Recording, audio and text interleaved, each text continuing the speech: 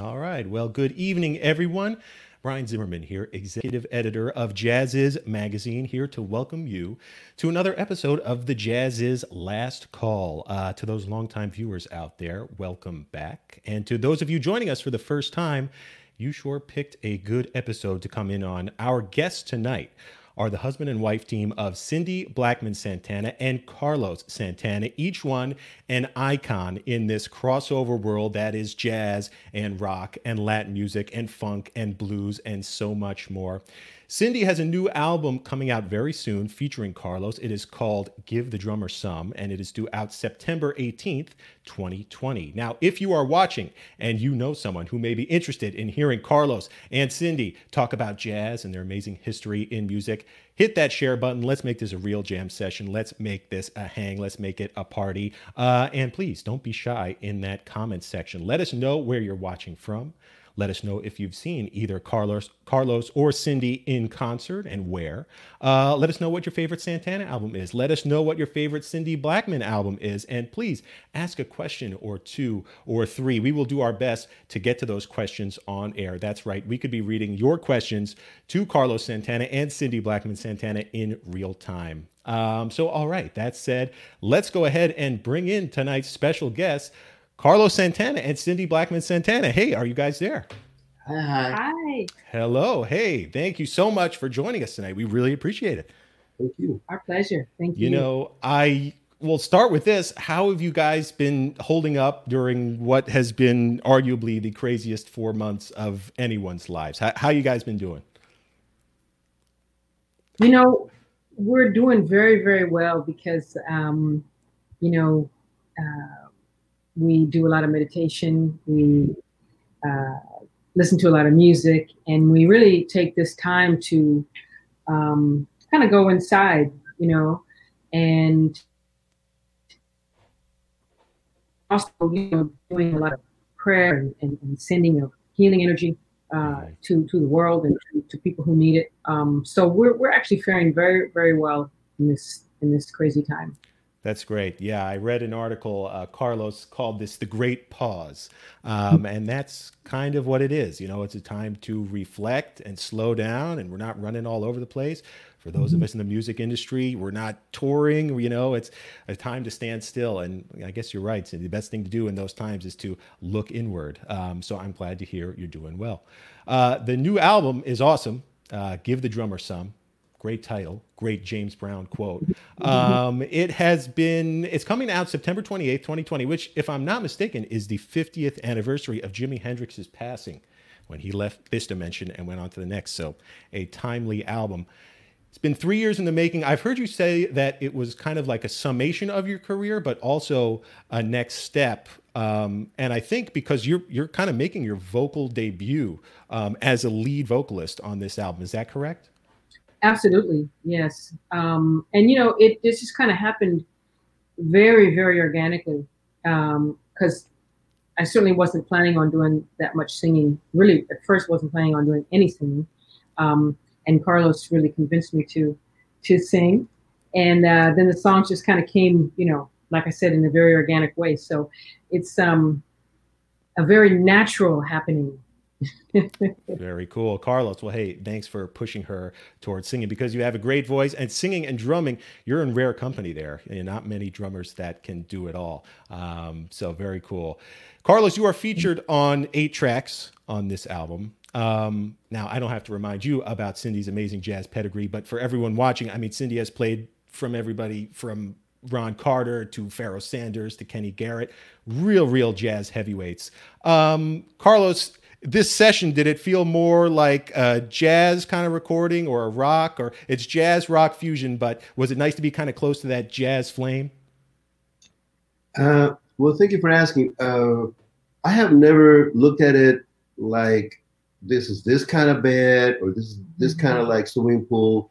I just look at it like I take a deep breath and play from my heart, whatever gets in Mm, front of me. I like Miles and Coltrane and the people that I love. They yeah. don't call it jazz; they call it life. We play life. So everything that I learned, from Coltrane to Miles and John Lee Hooker and Tito Puente or Olatunji, because I don't say, well, okay, I'm going to go to this part of the library and going to compartmentalize my brain to articulate jazz. I mean, who thinks like that? You know, I just like, okay, this is food in front of me and it looks really good, and I'm going to eat it up. You know, it's delicious. Yeah. Cindy's preparing it, so it's got to be delicious. You know. So true. You're absolutely right. I mean, jazz, by and large, was a label that was dropped onto the music.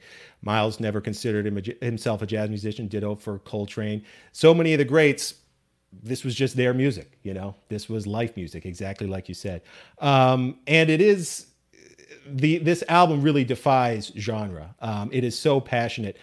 One other thing I like about it is that's kind of a reunion of sorts with guitarist John McLaughlin, who makes an appearance on a couple of these tracks as well.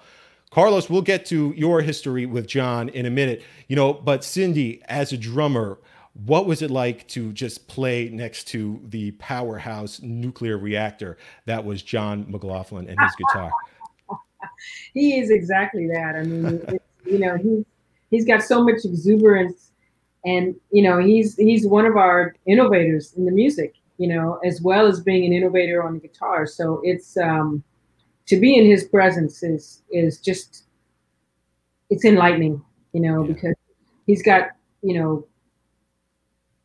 so much facility, yet so much heart, so this album has really, it really lets my love for guitar players shine, because I love the guitar. So, we have two huge icons on there, Carlos and John. And then we have two of the young lion icons on there, being Vernon and Kurt. So that's right. I'm in guitar heaven over here. Yes, as we all be. Again, when the album comes out September 28th, there are some singles out right now, including this cover you guys did of Imagine, John Lennon's Imagine. We should say the bulk of the tracks on the album are originals, but you have a beautiful rendition of John Lennon's Imagine. And the song is raising money, right, for Why Hunger, which is an organization that aims to reduce hunger worldwide? Okay. Yes, it is. So any proceeds, are going to that organization and to Song Aid 100%. We're not taking anything.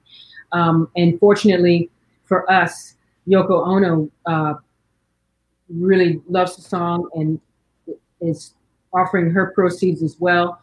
So this is really to help. So it goes very far. The donations and the help from people, for this song really go to help our brothers and sisters who are really in need, and especially right now, because times are tough right now. A lot of people are not working, and a lot of people are not going to be working for a while. So we love and appreciate all the support that we've gotten and we're getting, and we just ask that everyone keep supporting, because this is a way that we can all help. That's right. Again, that single, Imagine, is out now. You can stream it now. You started working on this 3 years ago, but it's incredible that song and a few others on this album, like Social Justice, which is another really powerful song on this album, take on a whole new resonance now. Wouldn't you say? It's like to hear those songs today, the whole new meaning.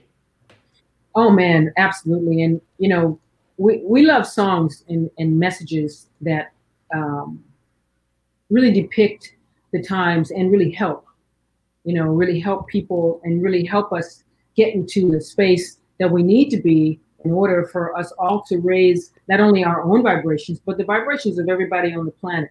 And so Imagine, we're just really happy that the timing worked out to be what it did, because this message is so important to renew so that we can really start seeing that and thinking about that. And in this time when, things have really slowed down, and there is, as Carlos said, this great pause, this, even more so than when the song initially came out, and it's always had impact because that's the kind of song it is, and it always will. But there wasn't that great pause. Now we have this pause where we can really, really stop and really ingest that and think about that, and then put it into effect with changing our actions, our attitudes, and our thoughts, which are really, a big key, because thoughts create things, thoughts make things. So this is really important. And social justice too. I'm really proud of that song, because we need to change things. And speaking of change things, there's another song called "Changes in Your Hands," and that lets us know that we have the power to change things. We have the power to write our own script and dictate how this story is going to go. And if we leave that power into the hands of some other energies, then I don't think we're going to like it very much. It's so true. Yeah. And, again, just a testament to the power of your music. It was written 3 years ago, and here it is resonating on a whole new frequency today. The singles are out there. They're great. And again, people just joining us, the new album, Give the Drummer Some, is coming out September 18th, 2020. Carlos, I got to say thank you so much for convincing Cindy to sing, because you have a beautiful voice, and you really. Did she resist at all? Was she open to the idea? How'd that conversation go down? Well, it all started with being with Cindy in a car, and every time we get into the car from San Francisco to Napa, or we go to for the weekend, and then of course we always put on the music, and it's always the quintet. It's Miles, David, and Short, and Herbie, Ron, and Tony, and I'm driving, and she's singing everyone's parts on every song. She's literally singing Miles's parts, Wayne's parts, Herbie's parts, and I looked around like, dang, I mean, but besides that, the wonderment of that, I'm hearing her voice, and it's like a singing diamond child, and I'm like, so I said, I know that I shouldn't be pushy or imposing. However, I have learned that it's all in the presentation timing and how you offer something as an invitation instead of a musician. So I said, Cindy, I love hearing your voice, the timbre in your voice, and I wonder if you would consider singing on your next CD, one, and two, maybe connecting with Narada Michael Walden, who produced mega hit singles for Whitney Houston and Mariah Carey and Celine Dion, everybody, Yeah. So I just went in there hoping that I would be able to share with the four corners of the world her heart's voice, because we know that, as a drummer, she is right there with the people that I love, like Coltrane and Stevie Ray and Jimi Hendrix. There's a certain kind of people that I know, they sound like it's the language of light and the power of a tornado or a hurricane or earthquake, but in a positive way. Yeah. You know what I'm saying? It's not pedestrian. It's not kind of sort of wishy-washy stuff. This is on a whole other different level of energy. So that's what I'm talking about. So the other thing that I noticed is that Cindy and I would talk about different things in life, especially because we have the time to do it right now. We're crystallizing in this particular pause time. We're crystallizing intentions, motives, and purpose.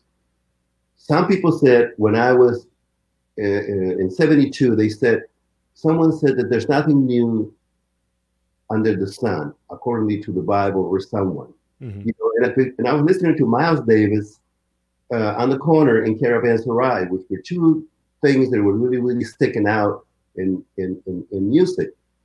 So I said, well, wait a minute. If nothing's new under the sun, why the hell get out of bed? If you create something new, So I said, there's got to be a different thing to this. Being so young, I thought like that. Right. Now I thought, well, there's got to be something to. I can understand that in heaven, you can improve on perfect perfection. Okay. However, I have discovered, and with Cindy, that in heaven you also always find the unknown and unpredictability. Right. Those two words to me is what jazz is. Yes. The unknown and unpredictability.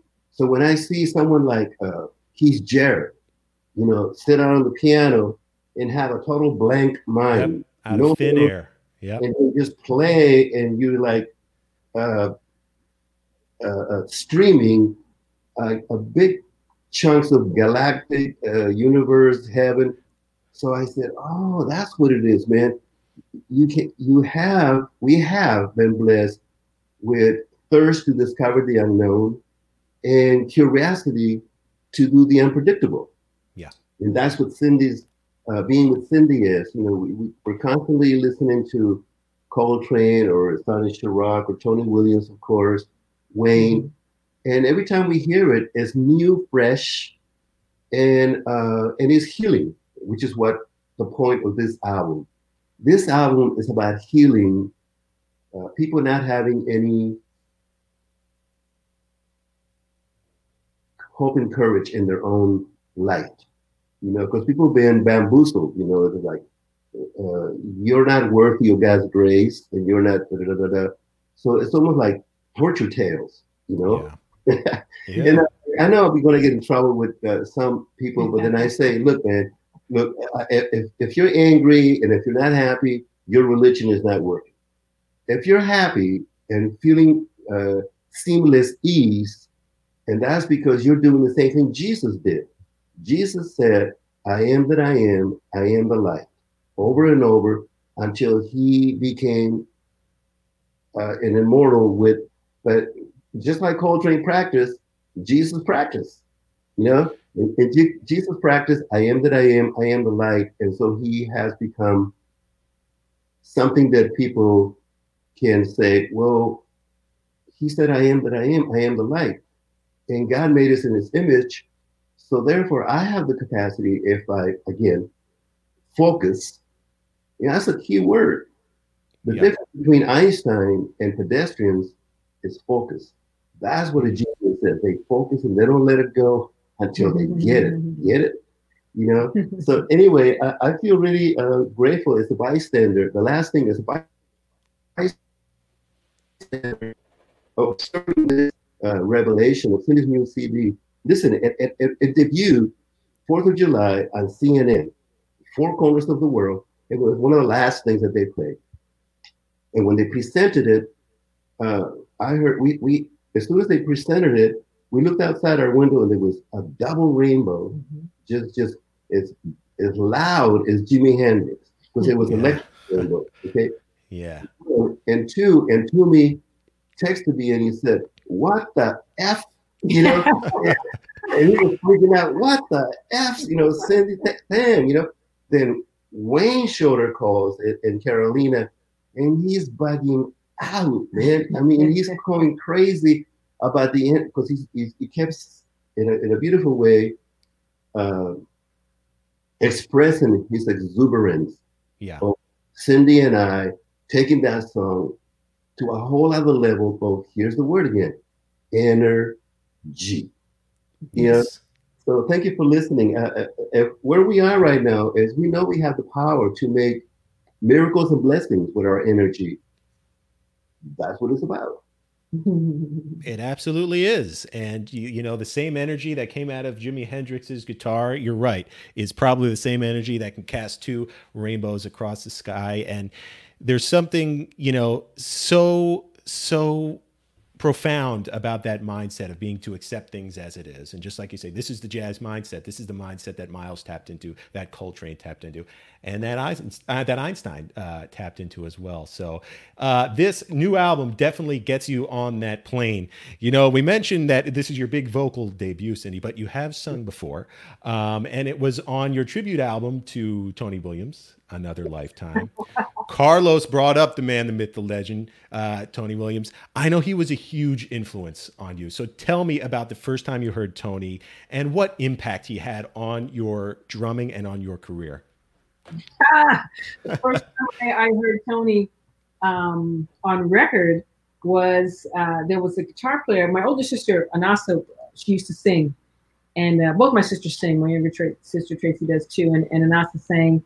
And she had a guitar player friend by the name of Greg Chappelle who said, you know, if you want to be a drummer, you have to listen to this guy. And so he took me over to his house and put me in his basement, put a record on, and he and his family were upstairs eating or something, I don't know. And the record just blew me away. Yeah. And I said, who the heck is that? And he said, that's Tony Williams. And it was Live in Europe. Ooh, And great album. yeah, that was my very first introduction to hearing Tony was Live in Europe. And then he put on Four and More. And so I was just completely blown away. And I went to school, the next day, and I was telling everybody about this drummer, Tony Williams. I couldn't stop talking about this drummer. And then about a week or so later, a couple friends of mine, some musician friends, they said, oh, that guy you keep talking about, Tony Williams, he's about to do a drum clinic on Sunday at Creative Music. And there was a drum store in Wethersfield called Creative Music, owned by Bob Gatson, who's one of the inventors of the Noble and Cooley drums. And so I begged my mom for a ticket. I was like, I have to go see this drummer. I got to go. Please, please, please. So she took me. She dropped me off. I went by myself. My mom dropped me off. And from the first note, Tony just completely blew me away. He blew my socks off. I mean, it was just so incredible. His sound, first of all, just the way he sat behind the drums was amazing. Yeah, so yeah. I was ready just from looking at his stature on the drums. It was His like, presence. okay, Yeah. this cat is coming to hit, and he ain't messing around. You could tell, The drum setup was incredible. The drums looked beautiful. When he sat down and played, it was otherworldly. It was just him and a bass player. I think it was Bunny Brunel on bass. Wow. And just him and a bass player and doing this drum clinic, and it was incredible. I'd never seen anything like that in my life. It just blew my mind. And so, I knew that was the path that I had to follow. And I really felt like, if I'm not chasing that path, I'll just stay home and read books or something, because I just don't need to be doing it. That is either that path or no path for me. Right. Because the level is so high and so intense. In fact, my all my young friends were into Star Wars. And I was like, I'm playing drums. I don't want to go. I don't want to go see that movie. And finally, and I'm telling you, I was born seeing Tony. That's how much Tony affected me. Saw Tony instead of stars. Incredible. And he was a legend. What's so interesting too about Tony is a lot of people that grew up admiring him. He wasn't much older than them. He joined Miles' group when he was 17, 18. So 16 when he joined 16, Miles. right. And he was an innovator before that, because Yeah. if you listen to him on records, Gratian Moncour's record, he played so many of the avant-garde cats. Yeah. He played with Jackie McLean. That's who brought him to New York. Yeah. Listen to all those avant-garde records he did. Sam Rivers. So even before he got with Miles, he was an innovator. So he innovated then, and then he innovated when he got with Miles several times, many times. We could go through that if you want to. And then he innovated after that, and he kept innovating, and until he decided that he was going to leave this world. Yeah, so true. We will definitely be talking more Miles and more Tony. Carlos, I'm curious, coming up in San Francisco, were there live shows, a jazz artist or a blues artist who had a similar effect on you sitting in the audience, and made you say, okay, I want to pursue this? I was really blessed to be in San Francisco in ground zero for consciousness illumination explosion. Yeah. I'm in San Francisco when everybody was, walking around the street taking acid and mescaline and Haight-Ashbury, and you're listening to Charles Floyd, and you're listening to John Handy, and you're listening to, The Doors, and you're listening to Jimi Hendrix and Ravi Shankar. And it was either like square music or mind-expanding real hit music, like Coltrane. And square music was, square music, And then I befriended a gentleman who, for me, is what Art Blakey, I believe, is for Cindy. This gentleman, Armando Peraza, this conga player, he just adopted me. A lot of people adopted me, but Bill Graham, Armando Peraza, Tito Puente, B.B. King, somehow, they looked something in my eyes and they were able to just stop what they were doing and give me the attention that I needed to make me feel that I was one of them, So being with Armando, he was, I'll tell you a story that was really important, because Cindy just said, how Tony was sitting on the drum, the way his posture. And I was in Japan with Armando, and we were watching Al Foster playing with Sonny Rollins, and Tony Williams all of a sudden comes near me, and we're looking at Armando in front of us, and Armando is just he's looking at the drummer, and Tony Williams says, I learned so much from that man when I was a kid, in Boston. I said, really, Armando? He says, yeah. Armando said to me, look, young blood, he says, that shit that you want to play, you won't be able to do it unless you know how to sit right and breathe correctly. Otherwise, you're going to pass out. So I was like, Armando said that to you? He says, yeah, he told me how to sit on my drums and how to breathe, because otherwise, the music that I was going for, I was literally going to faint and pass out. Yeah. Like, wow, So for me, Armando is one of my main gurus. They taught me how to, a lot of things, how to deal with royalty checks. Yeah, the business stuff is important too. Yeah. How to stop saying, well, I just play the guitar, man, and start really looking at who's booking the planes and the hotels, and why are you staying in Motel 6 when you're like headlining, Yeah. So I learned a lot of that with Armando Peraza and being on that tour with Wayne Shorter. We did 22 concerts in '88, and for me, it's been a revelation that this sentient, incredible architects, they were able to invite me into the realm. One of the first ones also was Alice Coltrane. Right, sure. Who invited me to her house for about a week, and she would play from 2:00 in the morning to like 4, play the piano, then the harp, and then the Wurlitzer. And I learned how to be into a place where you can really quiet the monkey mind, right? So you can actually see and hear Coltrane coming at you with 2 scoops of ice cream. Yeah, two big ice cream cones and 3 flavors on each one. And he said, Carlos, just taste one, and this is all inside. That was the vision you had, yeah, but it felt real. This was at the ashram. This was at Alice Coltrane, wife John Coltrane. It's her house, Oh, it's her house, right? And I'm looking at him with, this ice cream in front of me, and then she says, taste one, try one. And I'm like, well, wait a minute, how can she know what's happening inside my meditation? Because it's silent, So I said, okay, so I took a lick of one of the flavors, and he says, that's a B flat 7 something diminished 7. And I'm like, whoa, and then she goes, good, huh? Yeah. She goes, try another one, So for me, I've been blessed like a shaman to learn to be around supreme musicians like Alice and Coltrane. And they help me to trust when to taste the other side flavors, right, and make them accessible on this side, like Coltrane did and like Jimi Hendrix did.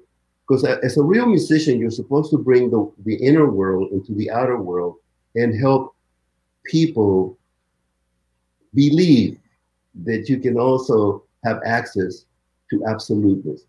I know a lot of people might say, well, it's really far out for me. And that's okay, man. You can say whatever you want to. My craziness is happening. How is your sanity working for you? Yeah. Well, and I think people meet, they're willing to meet however far they're willing to go, into someone else's inner vision or that consciousness you're projecting, like as they're listening, like that beautiful album you did with Alice, Illuminations. You can access that album on many, many levels. So yeah, that was very cool to hear. John Coltrane's Ice Cream. How about that? Now I want to walk it back a little bit farther to, again, coming out of San Francisco around the time you were starting the Santana Blues Band. kind of much in the mold of a lot of the blues rock bands going on at the time, Mike Bloomfield's, Paul Butterfield's. When did you make the leap, from being a San Francisco scene band to here you are recording your first album, Santana, and what was that like? It was wonderful, being at the Fillmore, which was my alma mater. I would go there and I'm hearing Bola Sete, Charles Lloyd, and Paul Butterfield, and one, and then you go Horace Sabo and Jimi Hendrix. So for me, I was like. By the way, when this thing happened with the ice cream and cold drink, I kept hearing, "I love ice cream." But, no, it was a wonderful opportunity, man, to be different. With all respect to all the other bands, the Grateful Dead, Quicksilver, Big Brother, and somehow we came out. Bill Graham called us a street mutt musicians because we were taken from B.B. King and from Tito Puente and all of them. And we were just compressing it all into us. We didn't know what to call it. We just, Eddie Harris, listen here. And Bill Graham says, "You are a perfect child of B.B. King and Tito Puente."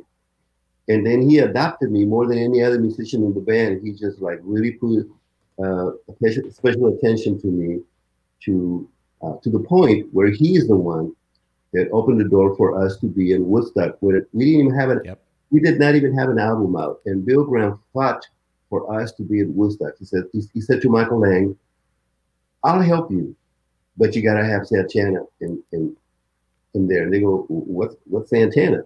He says, "Well, you see." So again, Bill Graham, Clyde Davis, I have had some archangels open doors for me that I'm able to have confidence to be around, and humility to be around Wayne Shorter and Herbie. They broaden my my scope to because you have to believe that you are worthy. See, and that's the opposite of what's happening in this planet. It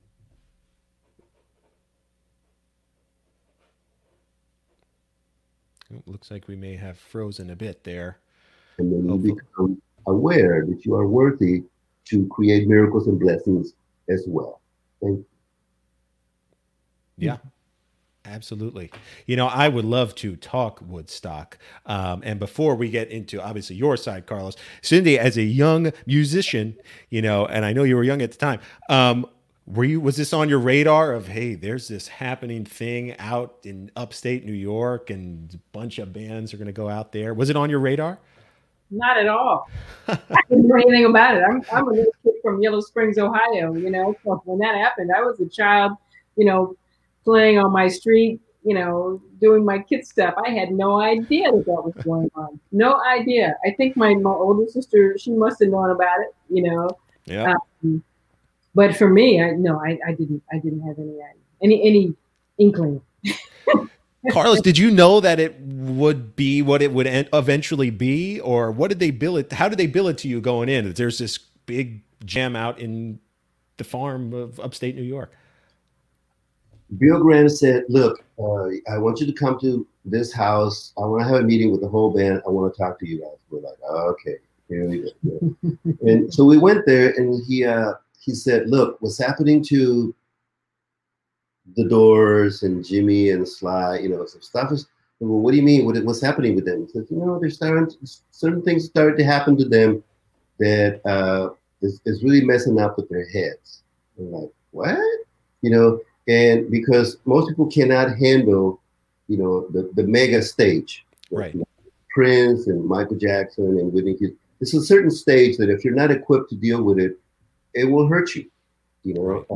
And we're like, "No, man, we're from the Mission District. That's not going to happen to us, man. We're some street vatos, we don't know, man." And he goes, No. He says, I'm working it out so you be in this festival, and after you play this festival, you will never be the same.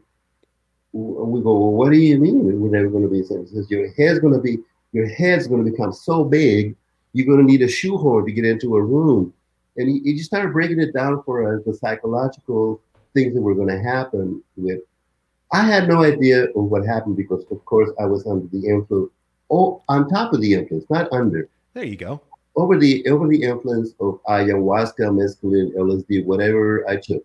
Yep. And in front of 100,000 people, it was a miracle that it was I could actually articulate, in time and in tune.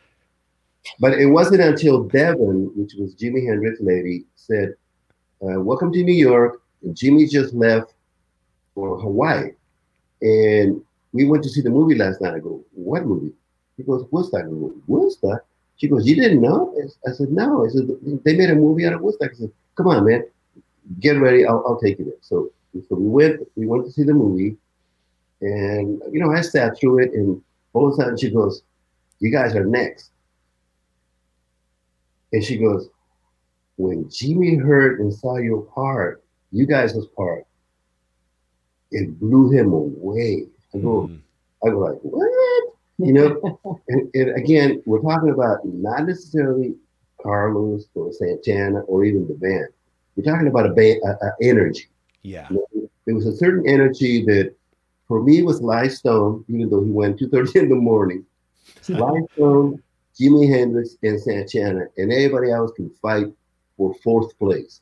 But it was definitely like that for me because I was there, and Sly Stone was beyond spectacular.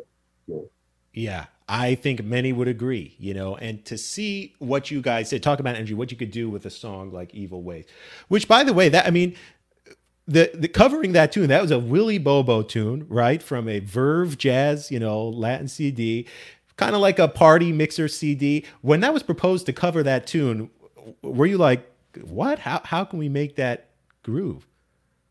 Well, again, Bill Graham said, "I want you guys to come to my office." And we're like, "Oh, here we go again," And we go to his office, and he says, "Close the door." He says, "Look, I noticed that you guys don't play songs. You just play long ass jams."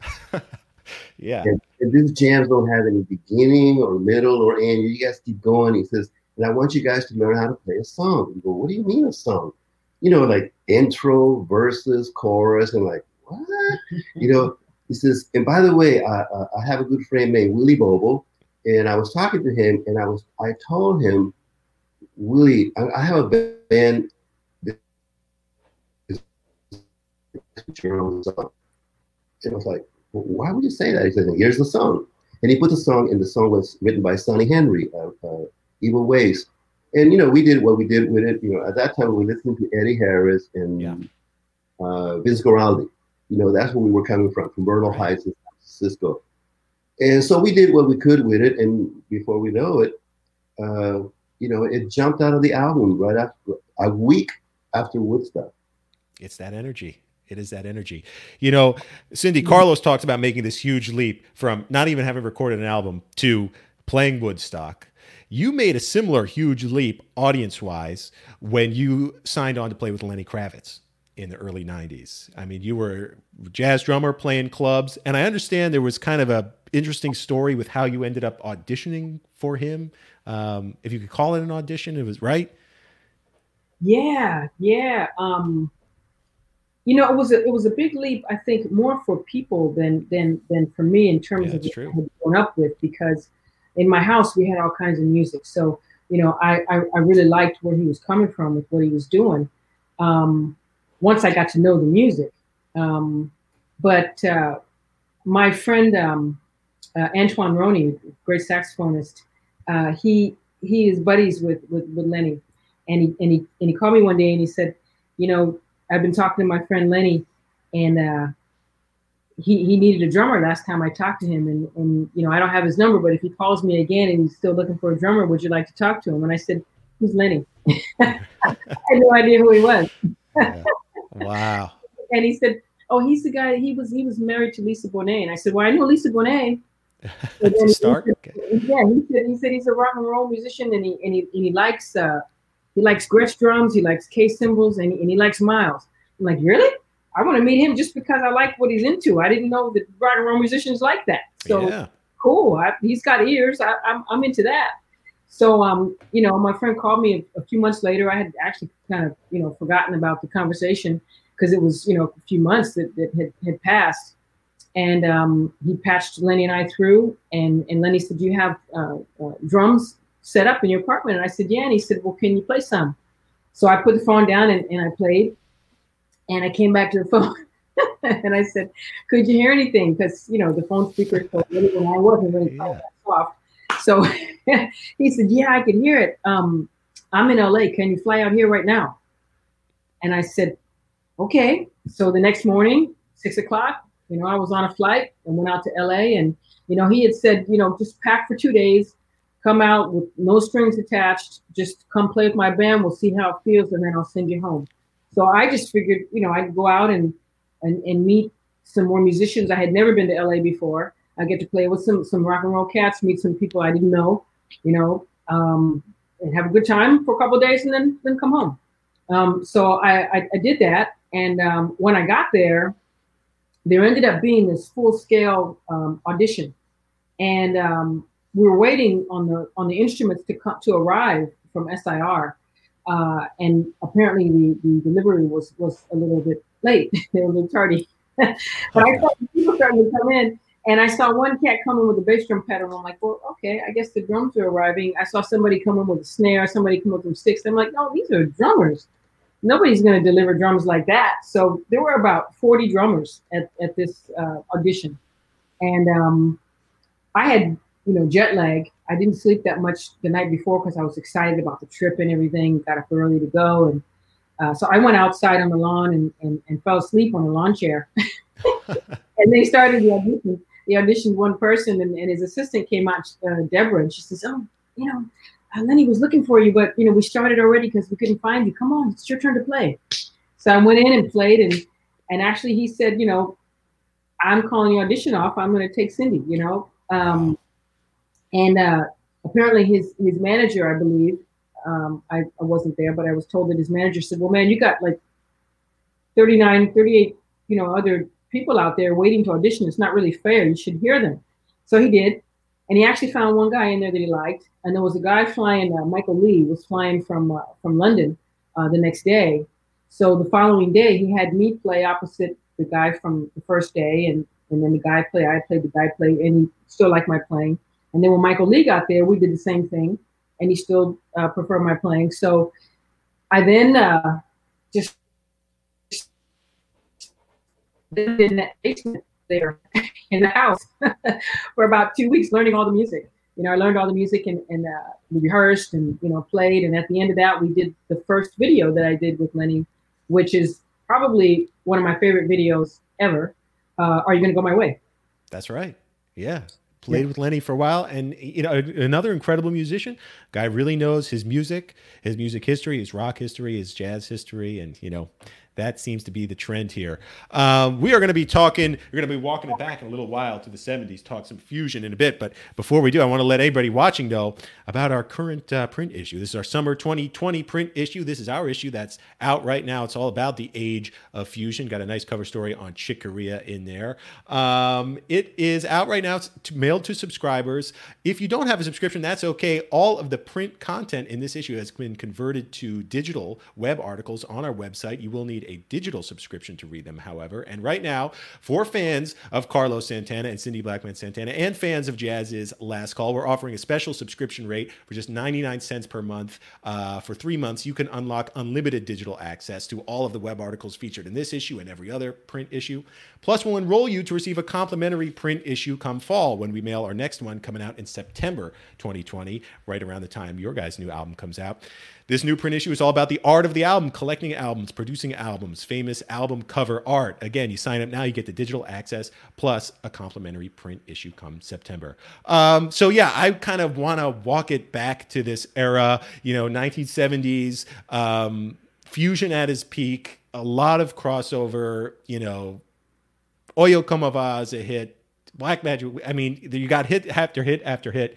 I'm curious when, Carlos, you met up with John McLaughlin, because that kind of seemed to be a groundbreaking moment for you as well. Yes. We were in between, you know, because there used to be two concerts at the Fillmore. You know, the first concert, and then you have two other bands playing, and then you come back for the third set, you know, second set. And this gentleman who was like a ballet for BB King, he said, "Hey man, what are you doing?" I says, we just finished, so I got a little bit of downtime."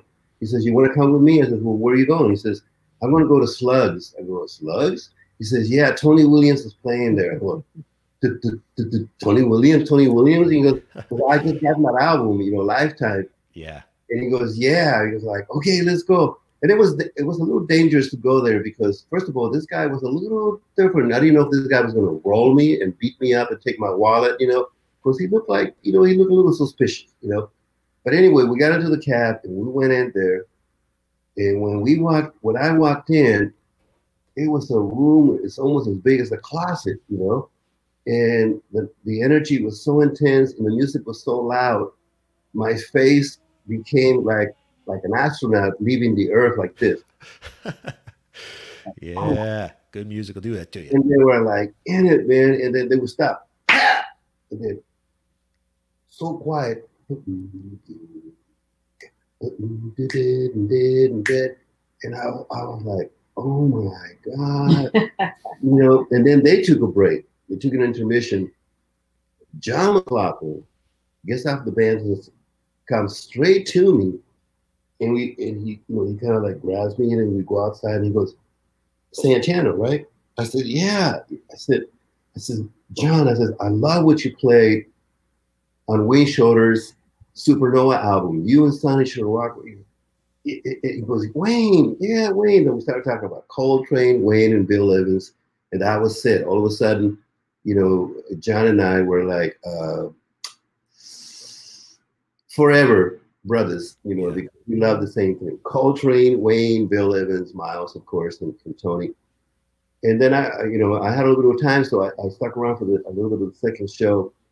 But I have never heard, with all respect, I have heard Cream and Led Zeppelin and Jimmy and Loud, but I never heard anything since or into today what that trio was putting down. Because it was not because Cindy's here, because I know how she feels about that trio, specifically about that trio Emergency. Yeah.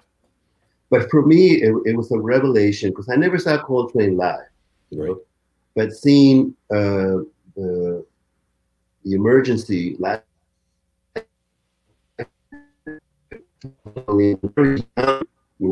and John McLaughlin.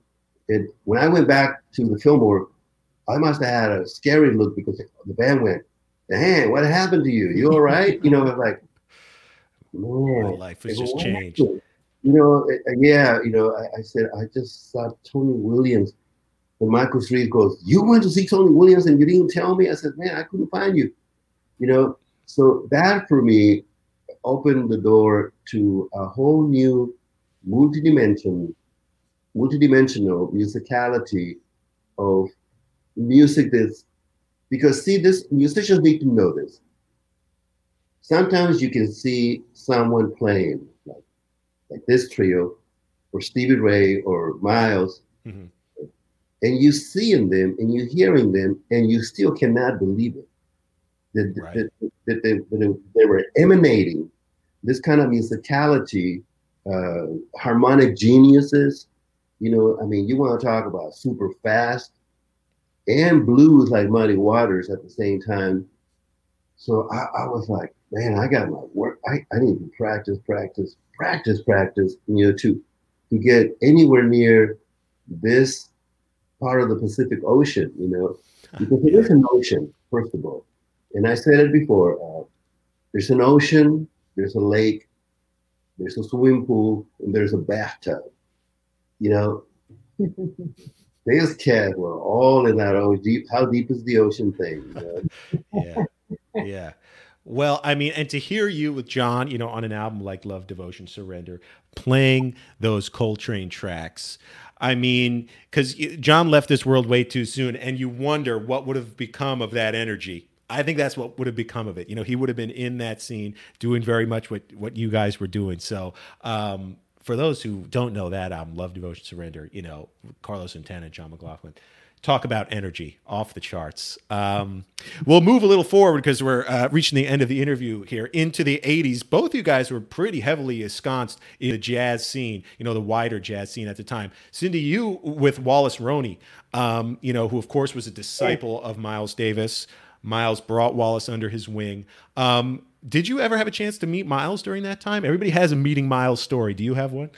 Oh my gosh, I've got some great Miles stories. I mean, Wallace and I came to New York together in the early 80s, and he adored Miles, and because he's a trumpet player, that was his hero. And I adore Miles because he's one of my musical heroes too. And so we were trying to find Miles, and we found out where he lived. And I wanted to play with Miles. So we got in my car and we drove over to Miles's house, and we sat out there for hours until Miles came out. Good old fashioned stalking. Yeah. My brother gave me a station wagon, his station wagon. He went to the service and he gave me a station wagon. We sat in that big old funky station wagon in front of Miles's house, just waiting. I had this letter that I wrote to him and everything because I wanted to play with him, Wow. And so we just waited. We waited. And I had gone up to the door, and the doorman said, well, he's home. I know he's home. He was being nice because I think he just saw these two kids, just sitting out there. He felt sorry for us, I think. He said, well, he's home, but, they're not coming out yet, So I went up again, and I said, do you think he's coming out? And he said, well, they just called for their car, him and Cicely. He's married to Cicely Tyson, right? The beautiful actress. And so he said, well, they just called for their car, so they're coming out soon. I was like, they're coming out soon. Ah! So, he came out, and I ran over, and I said, Miles, hi, my name is Cindy Blackman, and I want to play drums with you. And he went, yeah. And so I gave him this letter. I was kind of shaking, and I gave him the letter, and Cicely was looking at me like, what? I gave him the letter. Wow. And then the time that I really hung with Miles was he needed a percussionist, and someone who I believe was my buddy Al Foster, who I was hanging out with all the time. Yeah, incredible drummer. Had given him my number, and so he called, and we all of us in New York, we love Miles, so everybody was always mimicking Miles's voice. Right. So when he called, I was like, what friend is this? Is this Kenny Garrett, or Wallace wasn't there at the time. I was thinking, is this Wallace, or who is this doing this? Maybe. Yeah. And then when I kept saying, he said, Miles. When he his own name, I'm like, oh, that was Miles, because nobody says, all the people who mock him so well, nobody says his name like he did, because it's his name. Right. So I knew it was him, and I started sweating really profusely because it was really Miles Davis. Yeah. I'm happily nervous. It was like I just was stammering like I am now. I could feel that moment right now. So he told me that he was looking for a percussionist, and that he had called Steve Thornton. He said I called Stevie, and I knew who he meant because I knew who played with Miles's band. Right. So I followed him. He said I called Stevie, but if he can't make it, I want you to do it. And I was like, okay. Wow. And he said, can you come over? I want to play the new music for you. And I'm like, yes. So he invited me over to the Essex house where he was living on 59th Street. I dashed over there, and when I got there, I went upstairs. He lived up on some high floor, I forget. But I got there, and I go get ready to knock on the door, and I see this sign that says, "Please remove your shoes." So I remove my shoes. I knock on the door, and the door kind of opens a little bit because he left it cracked open, And I knocked again, and nobody came. I'm like, well, I don't want to just walk in, even though I know he's expecting me. Yeah. But I waited a couple minutes, and nothing happened. So I stuck my head in, and I said, hello, Miles? And nobody said anything. So I came in, and I see like 100 pair of shoes in the foyer. Shoes. I see shoes in the foyer, and then in front of me, I see on the left wall all these paintings, a bunch of paintings that were wrapped up like they were finished and ready to go. Paintings on easels that looked like they were drying and almost finished. Paintings that looked like they were being worked on. Other stuff on the floor, paint brushes around. I see all this, painting stuff. And so I put my shoes over in the foyer, and then he comes around the corner. This apartment that he had was like a circle. You could walk, like you come into the foyer, you could walk around to the front room, and then you could walk around the apartment like that in a little circle. So he comes around this way and he says, "Come on in." And I was sweating. It was such an amazing moment, and I walked in and I sat down and we talked for like almost 5 hours about music. He talked about, and it's incredible because he talked about Bird and how much he loved Bird. He talked about Max Roach. Yep. And he talked about Tony Williams. Yes.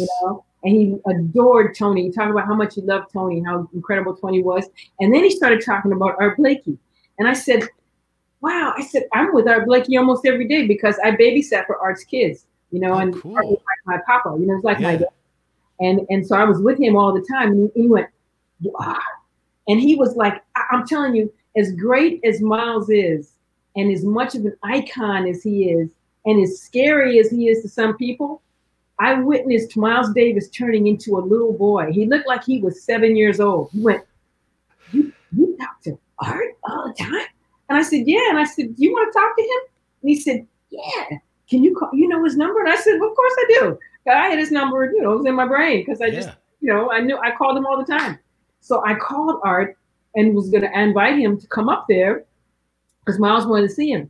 Unfortunately, he wasn't home. And this is before we all had cell phones and stuff. So there was no way to reach him. He was in New York at the time, but he wasn't at home. So, unfortunately, he didn't get up there, but we stayed talking. We talked about the Bird Lives movie, and I can tell you what he said about that, which wasn't too positive. He didn't like that. Well, what he said was pretty correct. He said, I'm alive. He said, Dizzy's alive. Max is alive. He says, why didn't they come to any of us, to talk about that? He said, when Red Rodney played with Bird, it was in Bird's least productive period. Right. At the end of his life, and he was most drug addicted and least productive period. He said they should have talked to us because we were with him when he was vibrant and creating and doing so many incredible things. So he didn't like the movie, and I said, I didn't like it either. I said that movie made me cry, and not cry for not in a good way. Yeah, not in a good way. Yeah. So we had a really candid, beautiful talk, and he played some of his new music for me, which at the time they were recording a mandala, and so I got to hear raw tapes that were on cassette. They were actually on cassette, and it was cool. Just some of the tapes. Some of the tracks they weren't complete. They didn't have trumpet on them. Right. Some of them didn't have drums, and they had some minimal things here. And he whispered in my ear. He said, would you play triplets there? And then he whispered these triplets, and his diction was so perfect. I can still hear it in my head right now. That day was probably one of the most incredible days of my existence in every lifetime. And I'm telling you, it's true. I believe it. From that I've had or that I will have. That was so incredible. That was 59th Street. I lived at 130th Street. When I left him, I started walking and I felt like I was floating on air. I mean, it was just the most magical moment that I had ever experienced. It was unforgettable. And I walked and I got to 110th Street.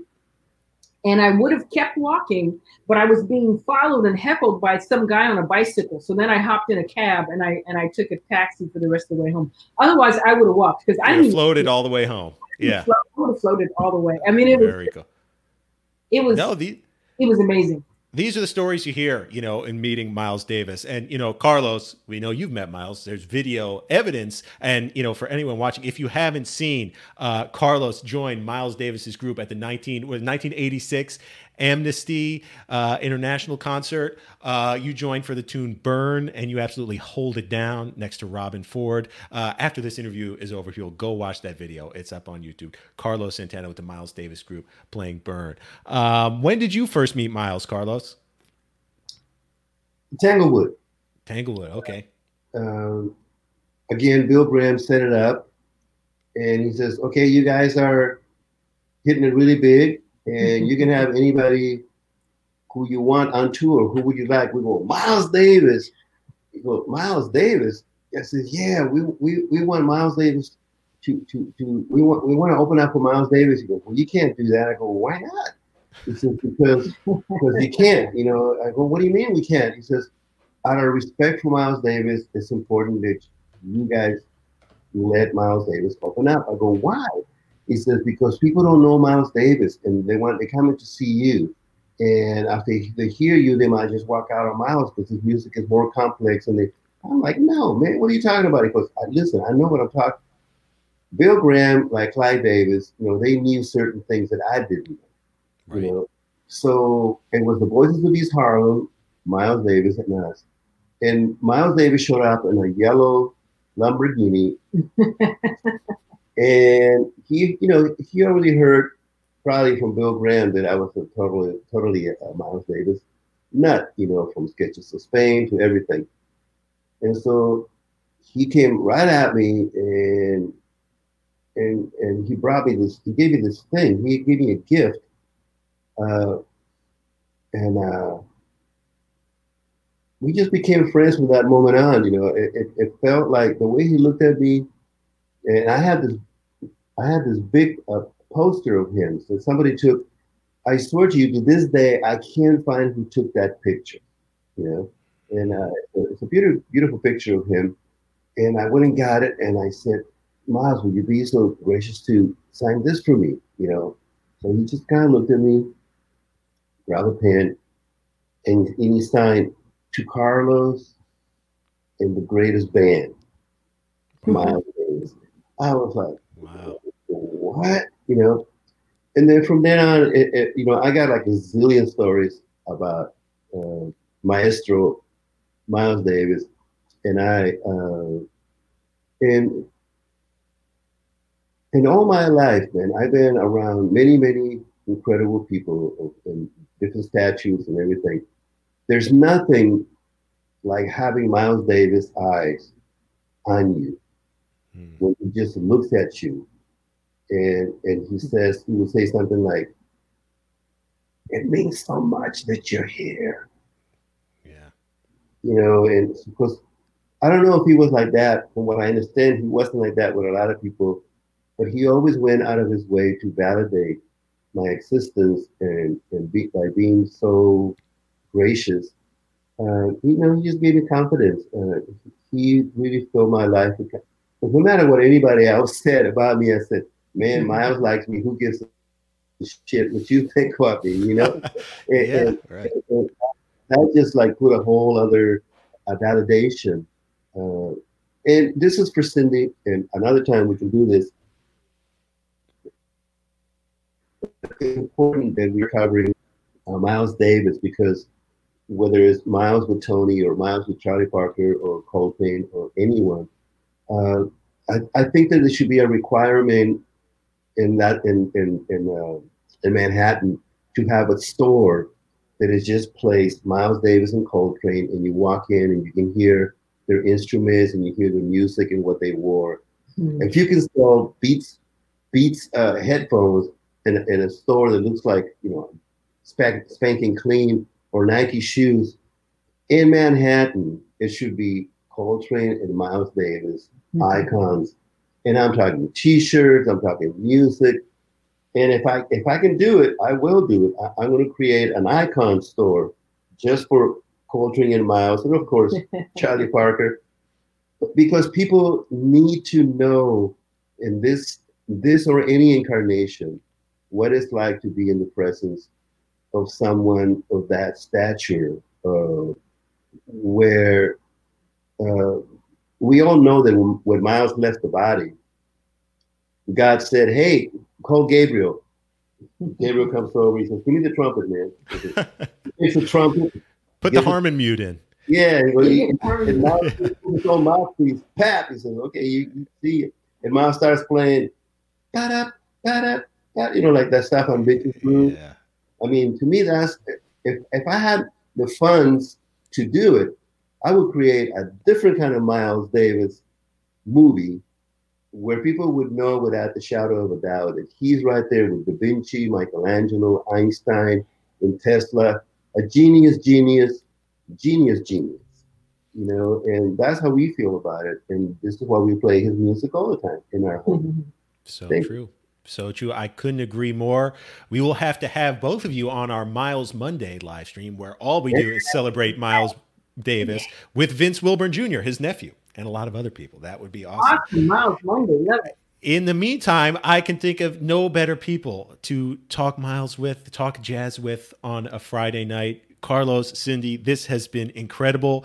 Thank you so much for the stories.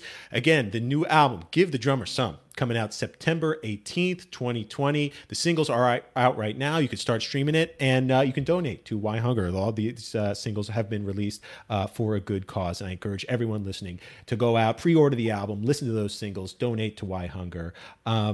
Both of you, thank you so much for doing this. I sincerely appreciate it.